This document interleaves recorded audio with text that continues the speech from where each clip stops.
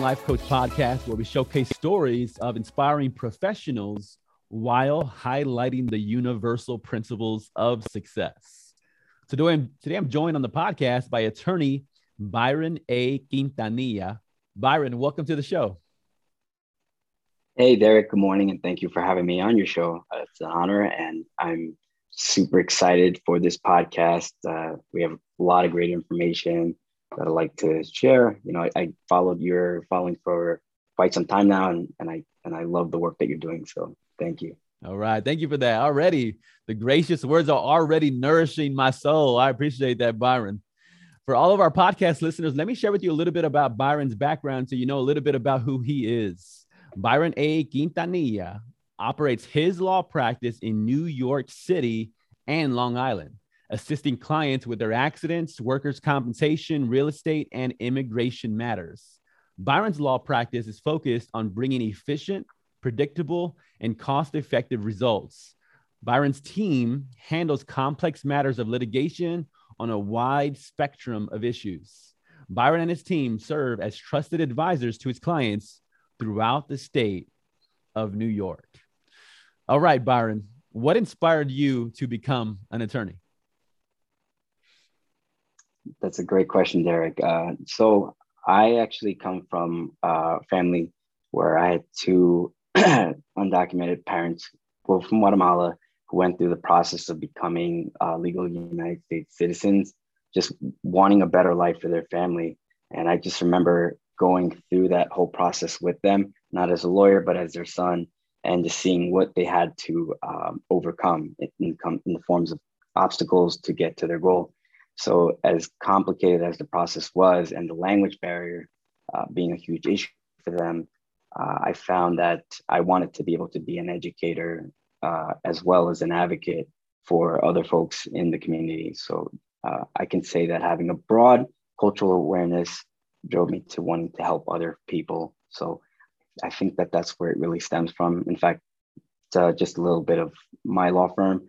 Mm-hmm. The immigration practice is a big component of it. So, yes, what I love about that is because the issue was so close to home with your parents and how much culturally, but in general, how much value and preciousness we have for our parents, and how much respect and love you had for them, and to see the challenges they went through.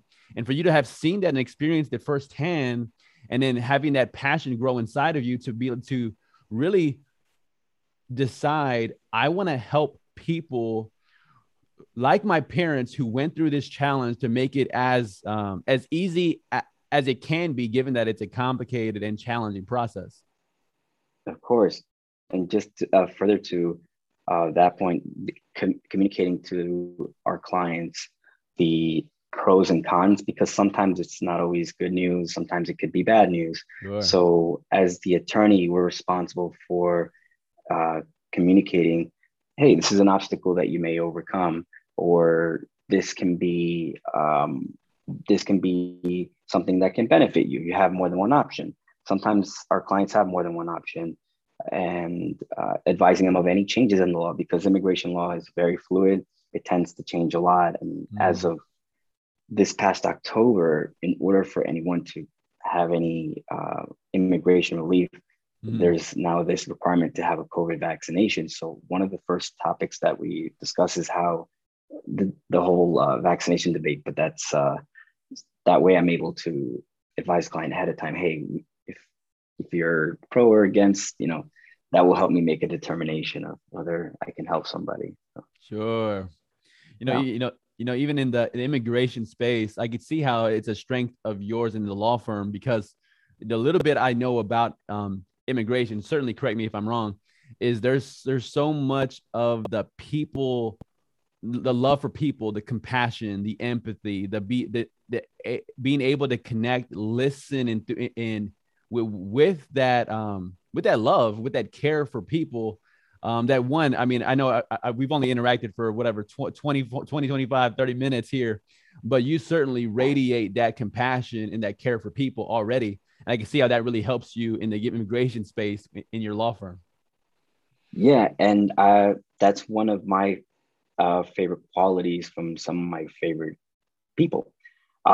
Patience and sincerity, I think, are two of the ingredients to be able to really have that strong connection with the client. You're building trust. So you said listening, right? Listening to the client, not just um, regular listening, but active listening. So, Yes. and this is something that I was taught when I was younger in school, because I think as human beings, we always want to be better than we were yesterday. Sure. So sometimes, like, and correct me if I'm wrong, sometimes in our communications, maybe somebody wants to speak first, but they're not listening to what the last person says because they're conveying like a feeling. And some of my clients express fear or intimidation about the whole process. So I will empathize with them. I say, I understand that this can be complicated and overwhelming, but my job here is to help make this process easier. And having to do that for someone whose first language is Spanish is um, another complication for a lot of attorneys that I see. So I thankfully I'm bilingual. The last 5 years, if we try to do this 5 years ago, I think my Spanish has definitely perfected. I've gotten invited to Telemundo and Univision, so I'm super excited. I guess my Spanish must be okay if I'm getting called in. But like I said, it goes back to the idea of wanting to be better than we were before, because we always want to try to advance and be better people, I think. So. Yes, I love that. I love it. Yeah. Now, tell me, and maybe this is related to all of this, but what do you enjoy most about being an attorney? I love meeting with people. I love mingling. I was in high school. I was the type of person that would walk up to a stranger and ask their name, like what do you do, like what's your background, like met you here, what's how are you, it's just, I think it's just a human behavior that I think that's just radiates from me, and I think positive vibes radiate from me, and I get positive vibes from people that also share the same thing. Yes. So being an attorney, I love customer service. I've been working in customer service like as early as 14. My dad put me to work when I was 15. My first job was working at Starbucks. They're so big on this principles of legendary service is what they call it. I think they Wow. still call it Yeah. that. So learning how to make these drinks and the checking off the little boxes, I had to learn all of that. Working at a bank certainly required working with people. I really love working with people, and I guess it goes to my patience and my interest in trying to understand and solve problems. Sure. Yeah. When I'm listening to you speak about it, what I love about what you as attorneys have access to is a versatility of roles and responsibilities. Because there are some attorneys that don't want the people, they don't want the people interaction, and they can be very much transactional, and that fits them and that helps them. They want to be apart from the people. They kind of just want to execute on tasks and those types of responsibilities. But it's fascinating to hear you on the other side of that, really liking the people interaction, the customer service that you've had all along in your journey at Starbucks, as in banking, and then over here. It's great to see that versatility in the industry of lawyering. Yeah, no, you touch upon a very important point, right? It's like the extrovert or the introvert, right? Like, and then Exactly. the type of activities that they like to partake in. I can tell you, I have a friend that's just like that. He's the total opposite of me. He says, I don't want to do the marketing. I don't want to do the networking. I'll be the guy working behind the curtain, and I'll do the transactional work. And then if we ever are partners, you can be the guy that's marketing, because I love being out there. I was just at my first networking event in almost 2 years. Wow. We hold a Latino professional networking event in Manhattan, and it was just great to see everybody there. I felt like I was back in my element, and yeah, I was catching up with some of the colleagues there that have that come into these networking events every Yeah. so often, and it was just nice to hear how everybody has adapted during the pandemic in their profession. So it's great to hear about Wow, that. that's special. And for our listeners, at the time of this recording, it's December 2nd of 2021. And what Byron just shared, it's been almost 2 years. You said almost 2 years? Almost 2 years. Yeah. Almost 2 years since their last networking event. You just had one, and that event was this week? Yeah. So it was last week. Last week. Mhm. That's special and that's precious. And it's exciting that things are getting a little bit back to normal, especially in the hub of New York, which we saw in the U.S. as take a probably the most serious hit when it came to the pandemic and everything you all went through. That's powerful. And by the way, if there's ever a networking event where you are trying to bring somebody in, let me know. Of course, we would love to have you there. I'm gonna have to DM you and get that personal email. Hey, well, love that. That's exciting. I appreciate it. Let me ask you about your law focus. Like, how did you decide? How did you go about choosing your focus of law? Every attorney I asked this question to, they kind of have this different story. Some tried different things. Some did everything. Some did one thing. What's your story on how did you decide your law focus? Yeah, that's a great question. Actually, before I actually went to law school, and even while I was attending at Binghamton University to receive myself with a bachelor's degree, I worked in the Attorney General's office. I had an opportunity to work for personal injury law firms as a paralegal. I'm actually certified. I'm a certified paralegal, and I started to see different areas of law that I liked and didn't like. So having the opportunity to be exposed to that early on, and then having to make the transition to law school, where I also worked in an immigration clinic while going to class, that is where I said, I think I want to do, I'm pretty sure I want to do immigration. I didn't really like the PI stuff. I'm PI being personal injury. I said, Sure. this is where I want to be. And in fact, it was easier coming out of law school because I worked for a firm for 2 years. And I knew after those 2 years, I was going to open up my law firm because I already had clients while I was in law school asking me to assist them. But I said, yeah, I was like, I don't have a license yet, but once I do, please give me a call. So I already had developed this book of business. And I think that if I were going to give advice to new lawyers who are starting out, whether it be being done with private practice, working for big law firms, or just coming out of law school who are planning to open up a law firm, I would say that patience and is a virtue, because there's certainly a lot that goes into developing a law firm. I had to learn everything. I had to be an accountant. I had to be a paralegal. I had to be the lawyer. I had to be the mail courier. So, there's a lot that goes into it. But if I had to give advice, I'd say that please be patient. Things don't happen overnight. Yes. I'm coming from a place 4 years after having developed the law firm that I'm happy where things are, and I wouldn't change it for the world. Awesome. Yeah. And your story does illustrate some great input for the aspiring attorneys, for the for even law students, of getting that experience as the paralegal. Getting the experience in personal injury. Sometimes sometimes an experience isn't isn't a guarantee of, hey, this is what I want to do forever, but it's having an experience that shows you, I don't really like this, I don't really want to do this. To me, that's always a victory, because it's one step closer to what I want to do, and you got a chance to experience that, what you didn't want to do, to get closer to what you did want to do in the immigration space. Absolutely, 100%. I think that, and I've seen this with colleagues, so I'm just speaking from experience. And what I've seen is that a lot of attorneys were focused on just the theory and book, meaning they just want to they wanted to study. They weren't participating in extracurricular activities, and rightfully so. I mean, you're in school and maybe you might not have as much time. You might need to dedicate more time to work. Sure. But I took the risk. I said, okay, I'll work in a clinic. I was working 3 days out of the week there. I was working at a personal injury law firm and still going to class 5 days a week.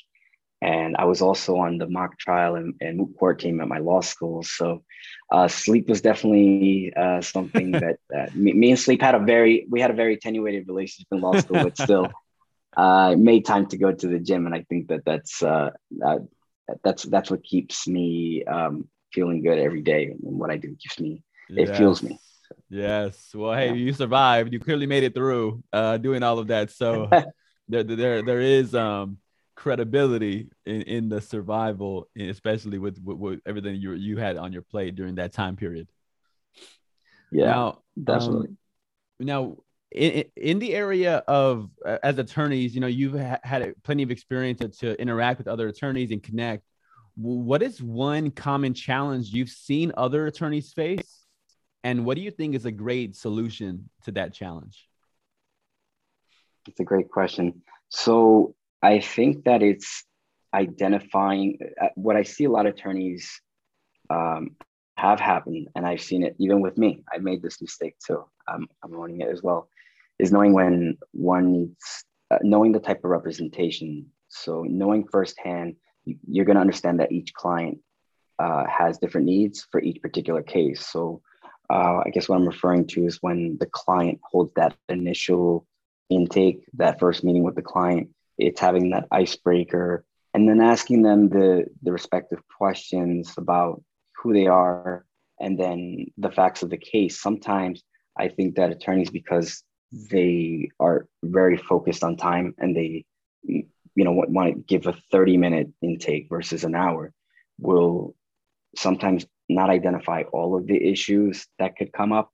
I'll give you a perfect example. Sometimes the client is coming in for a business matter, formation of a business, and while they may not, the immigration status may not be an issue. This is a real example. Didn't go into asking specific questions to see if they would qualify for a visa. In this particular case, the client had been a victim of a crime in the United States.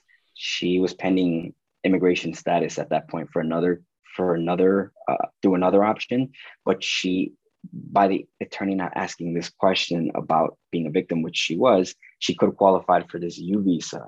Now, a U visa doesn't necessarily give you immigration status, but it's certainly another option that allows you to remain in the United States. So I think that it's sometimes because some attorneys are want to get to the next meeting, might miss a couple of facts that may be pertinent to that client's case, even though it's not necessarily the same area of law. Wow. And sometimes there are times when I refer cases out that are outside of my bandwidth. Knowing what the client's needs are is super crucial in explaining whether or not you'll be able to help them at the end of the day. Clear communication is the most practical practice point that I can suggest to any attorney that is starting out, for sure. Communication at the beginning builds trust. And then that's why a lot of clients do come back to me. I've had family and friends say, leave reviews. I said, if the experience was great, leave a review. But if it wasn't, I'm not, there's no love lost. I love working with people. So it's been great. I appreciate that insight because, and it's fascinating how that principle, I would say, even transcends law. It's, the image, when you were speaking, I immediately thought about a doctor who's only looking at the immediate injury, to my arm, but my shoulder's broken, whatever, my elbow on the other arm, or my leg is also, has broken as well, or something. You just think about somebody you're illustrating who cares enough about the client to spend the appropriate time to understand them holistically, to assess how you can best serve them. And I think there's something precious about that kind of service, because you are looking after the whole person and not just what they are initially saying. You even mentioned it. Sometimes attorneys can be in such a rush to go to the next meeting instead of spending the needed precious time with the people to effectively and adequately help and support them. Absolutely. And Derek, you just touched up on a very point. This is actually what I tell a lot of my colleagues. I said, but the doctor that examines you, the doctor is holistically examining the full anatomy of the Yes. human, and having to know what the issue is versus not just what the client is telling you, right? Because the doctor is going to say, hey, by the way, there's also you know, you have something going on here in the lungs, right? Maybe, you know, he's doing his job. And that's how my complimentary consultation moves forward when a client comes in, because you're not going to go to a doctor and say I need help and then they say pay me 5,000 to help you. That's not how legal representation works either, Correct. especially in my firm. I spend an hour with the clients, and while a lot of attorneys might you know, criticize me for that, I think that spending that 1 hour, I'm truly creating value to really build the trust with the client. My whole law firm is built on customer service, just like it's always been for other jobs that I work for, because Mm-hmm. customer service is super huge for me. Yes. It's very personal, especially now during the pandemic where everything is being done virtual. It's very hard to be able to make your personality come out when it's just being a text. You know, I mean, we're doing video now, and you know, you and I, prior to, you know, logging on, we had, you know, a connection. Mm-hmm. And the same thing here. That's why my whole motto has been Yo te cuido. And that stems all the way back to my upbringing, Yes. because I want to be treated exactly how someone else would be treat me, and vice versa. So mutual respect is super important to me. Yes. I love that mutual respect. Now, when you think about your law firm, and you kind of capturing this with the customer service, and but I know every new law firm owner, one of the first problems they want to solve is new clients, and they're asking, how do I get clients? How do I keep the clients coming in? How do so the question I want to ask you is, what have you discovered as the best way to bring in new clients to your law firm? What has worked best for you um, in your journey? Yeah. During actually, Derek, in fact, most of what I do is the networking events, mingling with a lot of the other young professionals. I do blogging, I do vlogging, especially now with Instagram. Creating content is super important because you want to educate clients on the changing laws, being you know, sharing Mailchimp blast, but not in a salesy kind of way. You know, Sure, sure. you're just looking out for your client, saying, hey, by the way, you know, you might with this new vaccine requirement, you know, if you are planning to do some type of proceeding, just keep that in mind, because you're building trust. It's like when a mom and dad relationship, or a mom and child relationship, right? You're not really paternalizing them, but you're looking out for their best interests, right? Like your mom and your dad Mm, are always gonna love you, even yes. though you might not agree with all their advice. But I also, during the pandemic, I was forced to create YouTube videos on certain areas of law. And I feel like planting those seeds, people were able to look back at it 6 months later and say, "Oh, I'm going to speak to that attorney." Um, Mm, and then they're seeing me. And then one of the things, and lastly, is having meetings in my office every so often. Recently, I'm holding a future estate planning meeting where everyone is invited. We had 15 people at the last meeting, but I'm really advising folks about the will, doing a will, doing a trust. And these are small business owners. They're not other lawyers. These are potential clients, but they're also friends of the community. So yes. realistically, they're getting to know me. They're getting to ask their questions that they may have. So having those little seminars in person, I think, have created a substantial amount of value, because I'll get a Yes. phone call 3 months later and they'll say, you had that wonderful meeting. I know someone that may need your services." So that has been very crucial in this during this time.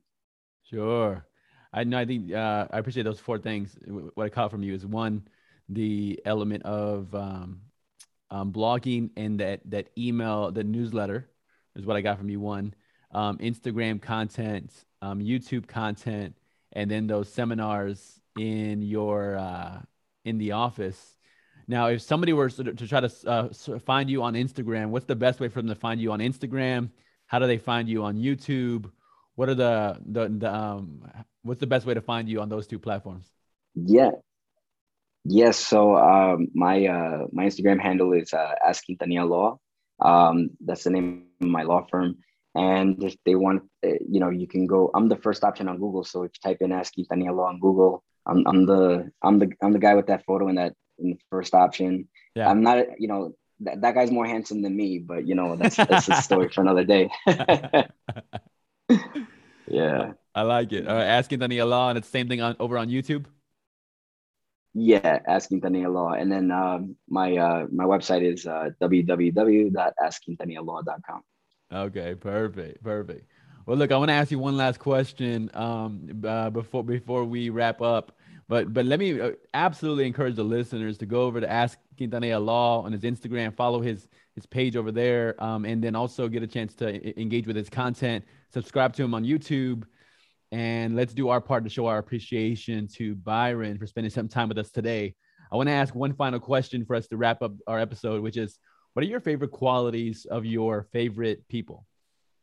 Yeah, so I want to take this time to shout out a good friend of mine. His name is Isaiah Artest. And yes, that last name is very known because he's actually the brother of Metta World Peace, who's the former Los Angeles Lakers. So yeah, that guy has expressed a sincere amount of patience and sincerity and just being, paying it forward. So positive vibes will also be by association. So that's that I think those two qualities and communication are going to be the most crucial elements to any relationship, because all relationships matter, whether you're in a professional relationship, at work setting, whether you're with your romantic partner or just a colleague. I think that having those three essential elements, communication, sincerity and patience, are going to go a long way.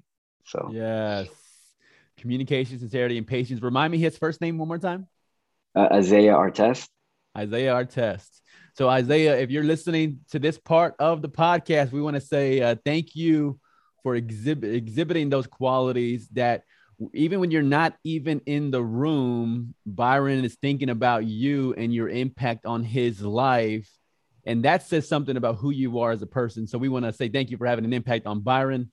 Byron, I want to say thank you to you for spending time with me on today's episode.